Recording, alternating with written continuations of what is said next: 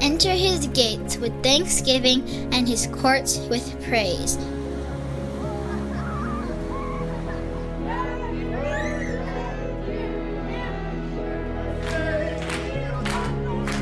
Give thanks to him and praise his name.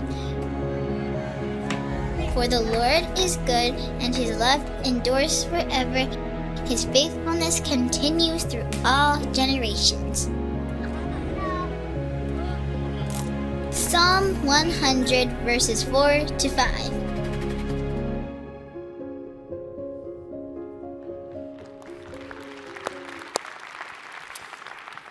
All right, so we're in week 2 of a series we started last week called Grateful. Now, as I think about this particular week, we're going to anchor our message today in an Old Testament passage of Scripture. What's interesting, in 22 years of ministry, I've read this story multiple times. I've never given a message on this narrative that we're going to talk about today. So I had a lot of fun diving in, learning a little bit more about the story, learning a little bit more about the impact it would have in our lives. And I tell you, God did a big work in my life through this particular story, and I'm going to trust that God would do the same in your life as well. Because today, again, is a big day. We're celebrating our Rooted graduates. We're also celebrating those who made the decision to follow Jesus and choose to express that commitment through baptism. Now, there are some 40-some-odd people that we knew that were signed up, registered to be baptized this weekend, which is awesome. Awesome. Can't wait to celebrate that. But here's what we also believe, that there are also people who arrived today not thinking that you were going to get baptized, not planning to be baptized. But here's what I want to challenge you. If you're somebody who is a follower of Jesus or maybe becomes a follower of Jesus today, and you've never expressed that publicly through baptism, maybe today's your day. You didn't show up anticipating that this is a step that you would make, but would you at least be open to how God might move in your heart, in your life, and maybe receptive to doing something that you didn't intend to do, but definitely a decision worth celebrating today. So if you allow me to, I love to pray to start our time, and then we'll jump right in. God, we're grateful for the opportunity we have to celebrate our Rooted graduates and the incredible work that you did in our lives through these small group environments. God, I also am just celebrating the 44 lives who've already said yes to following you and want to express that commitment through baptism today. But God, we believe that there are others who didn't show up today ready to be baptized, but that's the decision you're going to lead them to in this moment. So Father, would you move in hearts? Would you move in lives? Would you cause us to surrender fully to you? God, we pray that in Jesus' name. Amen. Amen. Now, again, I mentioned that this particular narrative is one that I've read before, but I've never given a message on before, but it's really kind of a fascinating story. It's located for us in the book of 2 Kings chapter 5. So if you've got a Bible, you can turn to 2 Kings. It's in the Old Testament, the first part of the Bible. If you like to use a smartphone, I would encourage you, download the YouVersion Bible app. And again, you can just digitally type in 2 Kings chapter 5. Now, you meet this fascinating guy named Naaman in this passage. I want to read a little bit more about him, and then I'll tell you a little bit more about his story. Here's what we read. It says, "Now Naaman was a commander of the army of the king of Aram. He was a great man in the sight of his master and highly regarded, because through him the Lord had given victory to Aram. He was a valiant soldier, but he had leprosy." And so you read in these first couple of verses, there's this guy named Naaman. Now, he was not a part of what would have been known as God's people back in the ancient world. The God's people were the Israelites, the Jewish nation. Aram was not. He was actually from a foreign country. You would even call it an enemy of Israel. But did you notice, it actually says that God worked through him. It's a fascinating detail. A person who was not a follower of God, not yet obedient to the things of God, yet God was still using him. And God was using him as a commander in the army. It describes him. He was a great man. He was a valiant soldier. He had won all kinds of victories for the nation that he represented in Aram. To the king of Aram, Naaman was the man. I mean, if you want to say like, if Naaman would have played basketball, he would have been Michael Jordan. Like if he'd have played tennis, he was the Serena Williams. If he would have played golf, he was the Tiger Woods. I mean, he was the GOAT when it came to being the commander of the armies of Aram. He was kind of the person you wanted to be. He had power, he had clout, he had influence, he had wealth. He was a great man. Now, did you notice it says that he was a great man, and then you hear the word, but there was something he didn't want people to know. He was a great man, but did you notice it says that he has leprosy? Now, leprosy in the ancient world was not something that was helpful because though it wasn't necessarily life-threatening, it was viewed very threatening by people.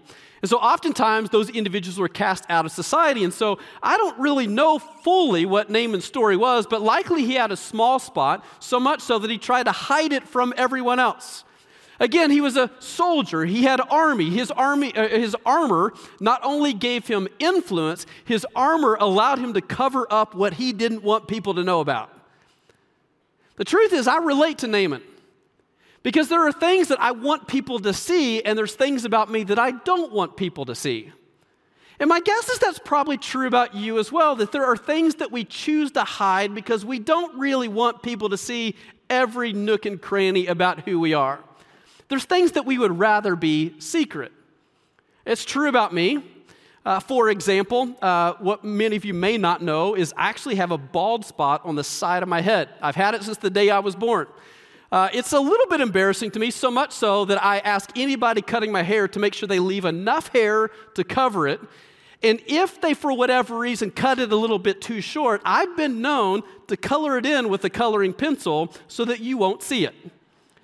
It's a little embarrassing to me, and so I probably will never tell you about it.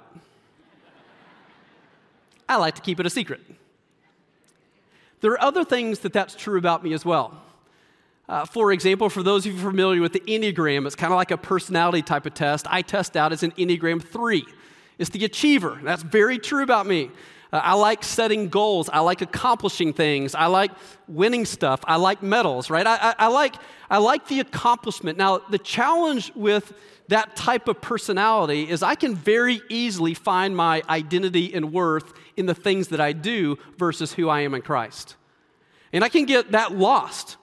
And so if my perception of myself is that I'm winning, that I'm accomplishing things, that I'm successful, I can have a high view of myself. And if I feel like I'm not being successful, I'm falling short, I'm failing in some way, I can beat myself up like crazy. That in many ways, I can, in an unhealthy way, draw my identity and worth based on what I do, again, instead of who I am as a follower of Jesus. Now, as a pastor, I don't like to share that with you, particularly when I'm being really hard on myself. I like, as a pastor, for you to think that I've got it kind of figured out, that I'm doing okay, that I got it together. I don't like showing you when I don't actually have it together. I tend to try to keep it a secret, try to hide it in some way. My guess is I'm not alone in that. The truth is, we probably each have our thing, right? That we could say about somebody that she is really great, but she's struggling with an addiction. He's incredibly successful at work, but his marriage is falling apart. That person is adored by everybody that they're around, and yet their 17-year-old won't speak to him. We kind of all have the thing in our life, and I'm not bringing these up to shame you in any way. I'm just bringing it up to recognize that we're all kind of in the same boat. Every single one of us, no matter who we are, there's something in our life that if it was up to us, we don't really want people to know about it. We'd much rather hide it. We'd like to keep it secret. And that's where Naaman's at. He's a great man, influential, powerful man, wealthy man. Everybody thought he was the man. But he had a secret that he didn't want anybody to know about. Here's the challenge with that, is if we live that way and continue to live that way, what we'll discover is there's no healing in hiding. And the truth is, if we want God to do a great work in our life, it's going to cause us to acknowledge what is hidden. That's the first step we have to take. We have to be people who are willing to acknowledge what is hidden. Now, I don't know if Naaman would have ever done it on his own, but somebody actually calls it out in him. Here's what we read next. A couple of verses later, chapter 5, verse 2 says this.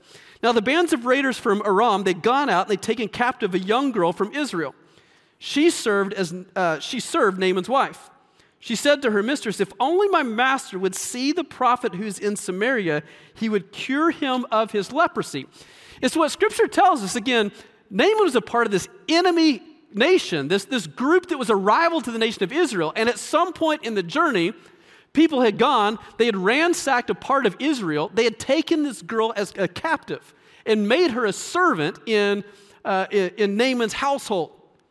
And I don't know exactly the circumstances. The Bible doesn't tell us, but I would imagine there was a day that Naaman had taken off his armor, that he no longer was projecting what he wanted everybody else to see, but behind closed doors, he'd taken off his armor, and that spot of leprosy was seen by this servant girl.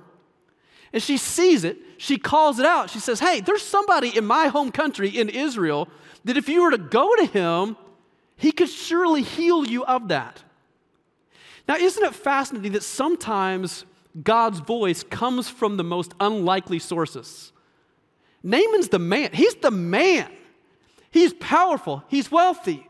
Why in the world would he listen to a servant girl who's not even named because she had no authority? But I'm telling you, sometimes the voice of God comes from the most unlikely places. Sometimes the voice of God comes from people that we would rather not listen to. Let me go after that one for a moment.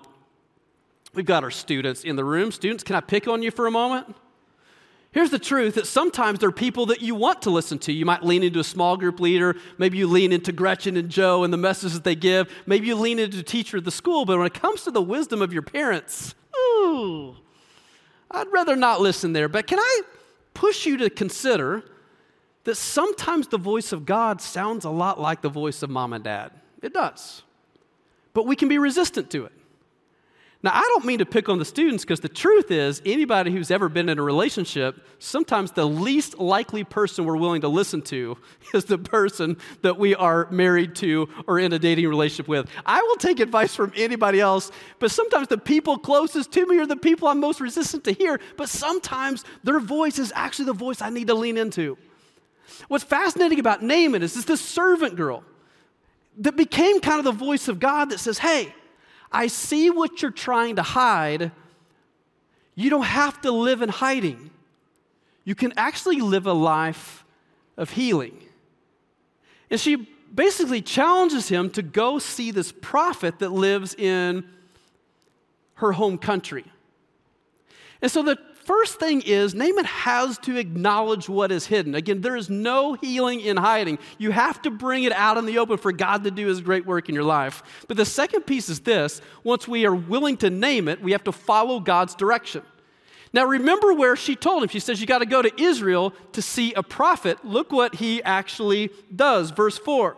Naaman went to his master, meaning the king of Aram, and told him what the girl of Israel had said. The king says, by all means go, the king of Aram replied. I will send a letter to who? To the king of Israel. Because in their mind, if he's going to get healing, it's going to come from somebody who is great and powerful and mighty in that country, just like you would expect it in this one. And so I know the girl said go to the prophet, but you kind of hear it, they're about to send me to the king. It's almost like, you remember the game Telephone? Did you ever play the game Telephone, growing up? Nobody ever played the game Telephone? Okay, there you go. Okay, so you know what I'm talking about. Where somebody gives a message and they whisper to the next person, the next person, the next person. By the time it gets all the way around, it's a totally different message. It's kind of like if we were to play today and I were to say, tell me about where you're going for Thanksgiving on Thursday. And that was the message. And you told it. And the person at the end, says, well, what I heard was that the Packers have lost 6 out of the last 7 games. I'm just telling you that's what the message said. Don't shoot the messenger, right? Like the message got twisted somewhere along the way, right? And that's kind of what happens in the moment. She says, go to the prophet. If somehow they interpret it, I'm going to send a letter to the king. It's not exactly following the direction that was given, but nevertheless, what's fascinating about this is the king of Aram agreed to send his finest soldier to a foreign land, to a foreign king, in order to find healing. Now, I would say on Naaman's part, that took a tremendous amount of courage to even take that step, because he had to admit what was going on. He had to admit what was hidden. He also had to admit that it was a servant girl who gave him the recommendation that he's going to follow. It took tremendous courage to show up in the way he showed up. Let me say this to you as well. Sometimes people want us as pastors to preach messages that are like fire and brimstone, like really going after people. you won't find a lot of shame-based preaching coming from me. You know why? Because I'm incredibly proud of you, despite what is hidden, that you chose to show up here this morning. It takes great courage sometimes to just show up. The truth is likely you don't need me to beat you up because you're already beating yourself up. And my job is to help call it out and show you a God who can actually heal you. And I believe that's true. But Naaman, he's got the courage. He shows up. And so the king writes this letter to the other king. They send him with 75 pounds of gold, 75 pounds of silver, all this clothing, because you gotta say thanks to the wealthy dude. I mean, you gotta say thanks to the king with all this wealth and this extravagance, once he gets there. So he sends him on his way. Now, what's interesting is you continue to read the story. Naaman makes the 90-mile journey. He shows up at the doorstep of the king of Israel. The king of Israel doesn't know what to do with him. He's like, who am I? I'm just a man. I can't heal you. I don't have the goods. I can't do it. He actually took it as an offense. He was afraid that this enemy king had sent one of the soldiers to be healed. If he can't heal them, that he was going to go back. That would make the king mad, and they were going to get invaded. And so not only was he not able to do it, he was actually threatened that this came his way. But what the king saw as a threat, Elisha the prophet saw as an opportunity. And he actually summoned Naaman to his house. You read it next. Here's what it says.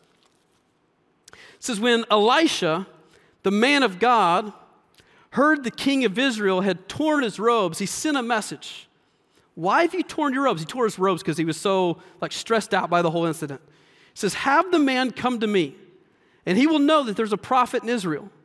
So Naaman went with his horses and chariots. He stopped at the door of Elisha's house. Elisha sent a messenger to say to him, go wash yourself 7 times in the Jordan, and your flesh will be restored, and you will be cleansed. Again, he had to follow God's direction. At first, he went to the wrong dude.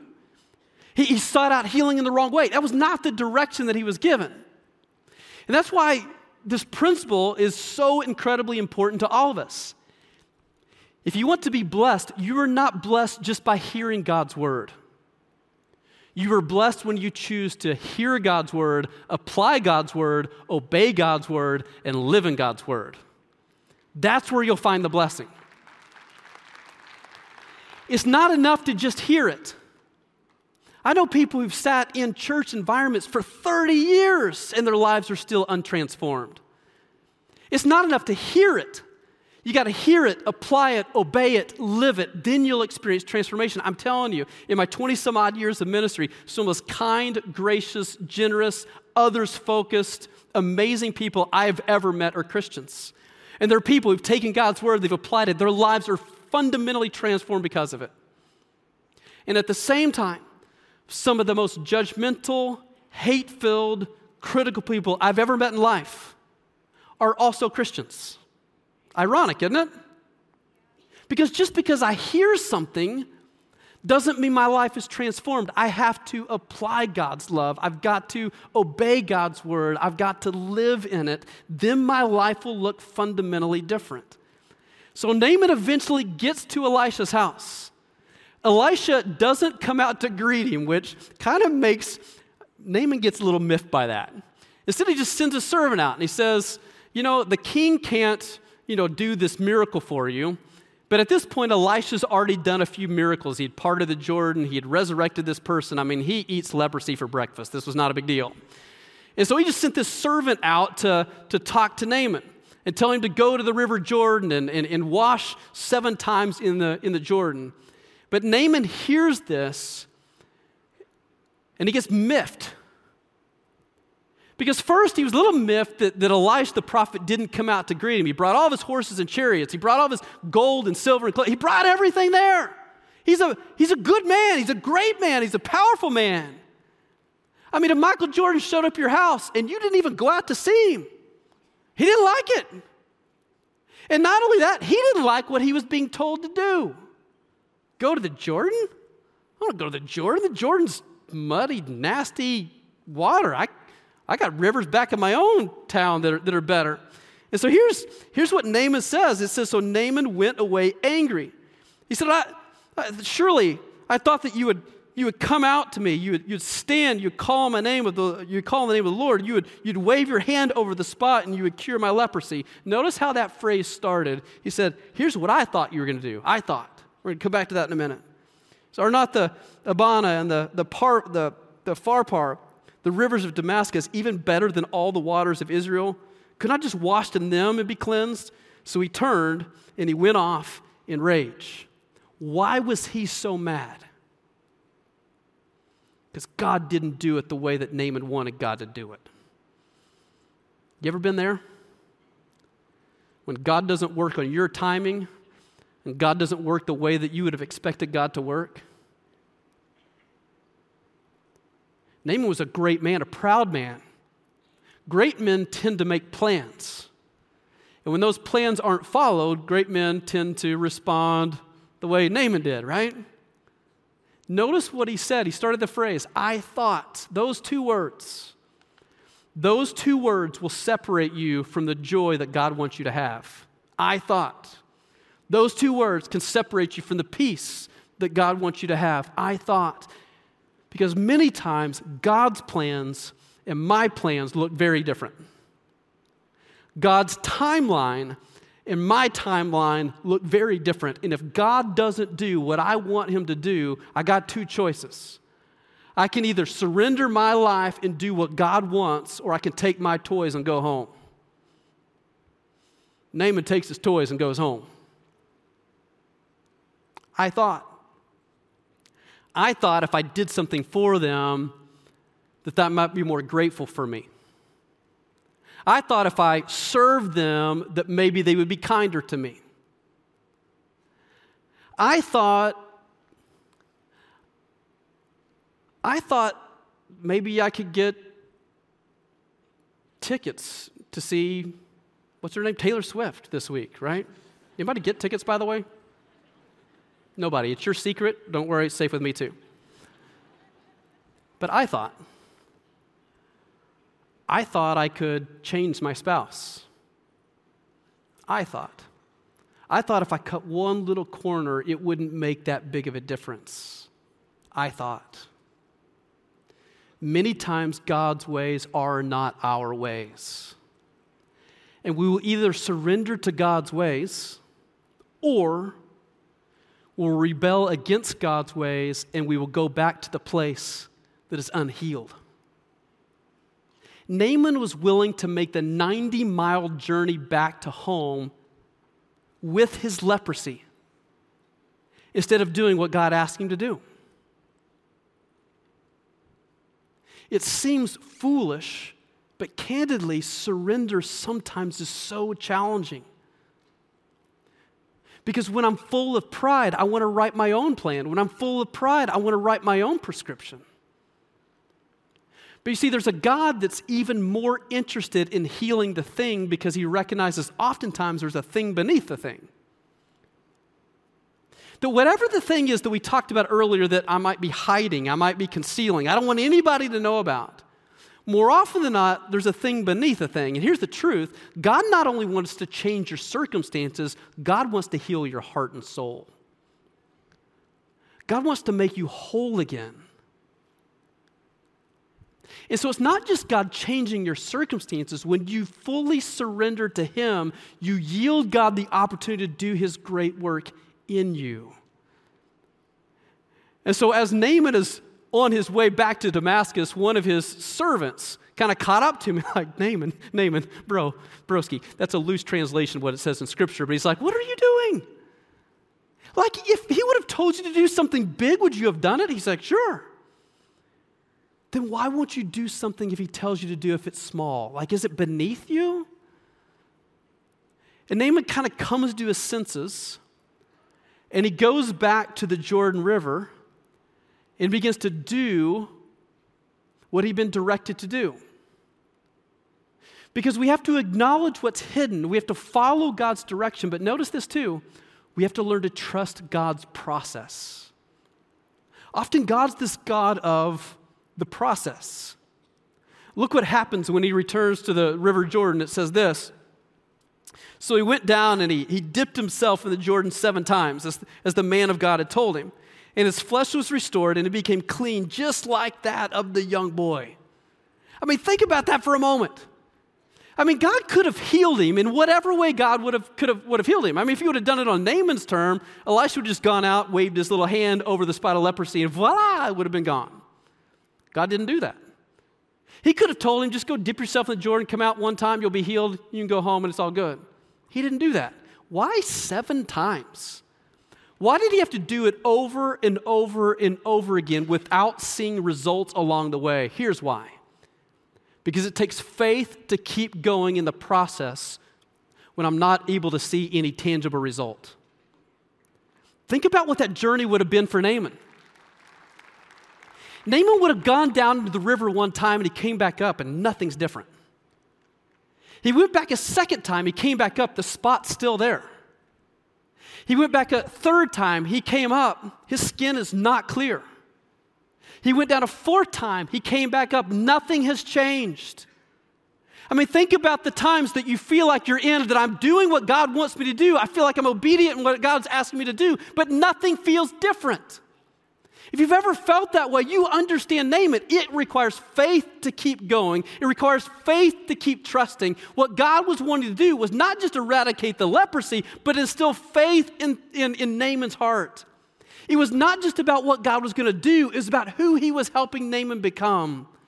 And on that 7th time, as he continued in faith, going time after time again, he comes back free of leprosy. And watch what happens. This is the moment of gratitude. This is the connection to the whole series. That when we acknowledge what is hidden, when we follow God's direction, when we truly are people who are willing to lean in faith to God's process, we can celebrate in gratitude, because what God did in Naaman's life was not just taking care of the leprosy. What God did in Naaman's life is he brought him to himself. Look what his response is, his reaction is. It says, then Naaman and all of his attendants went back to the man of God, went back to Elisha.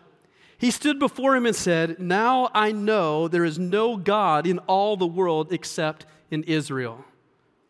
Think about that statement. From a guy who grew up in a pagan nation, worshiping all kinds of other gods, doing all kinds of other things. A great man, a bold man, a powerful man who was willing to surrender himself to washing in a dirty river. But through it all, the faith that came into his own heart connected him to a new God that fundamentally changed him forever. I wonder if you and I aren't that different from Naaman. The truth is, there's stuff in my life, as I mentioned, that I've got to acknowledge that I've been hiding. There's no healing in hiding. And so I got to be somebody who learns to trust God's direction and follow God's direction. As I do that, I recognize that results often don't happen overnight. It's not like I wake up and, oh my gosh, I'm a new person. There's this process, these rhythms. We talk about it in Root, these rhythms that God uses to make me whole again. And through it all, the faith that God develops in my life helps me respond to Him in gratitude. What about you?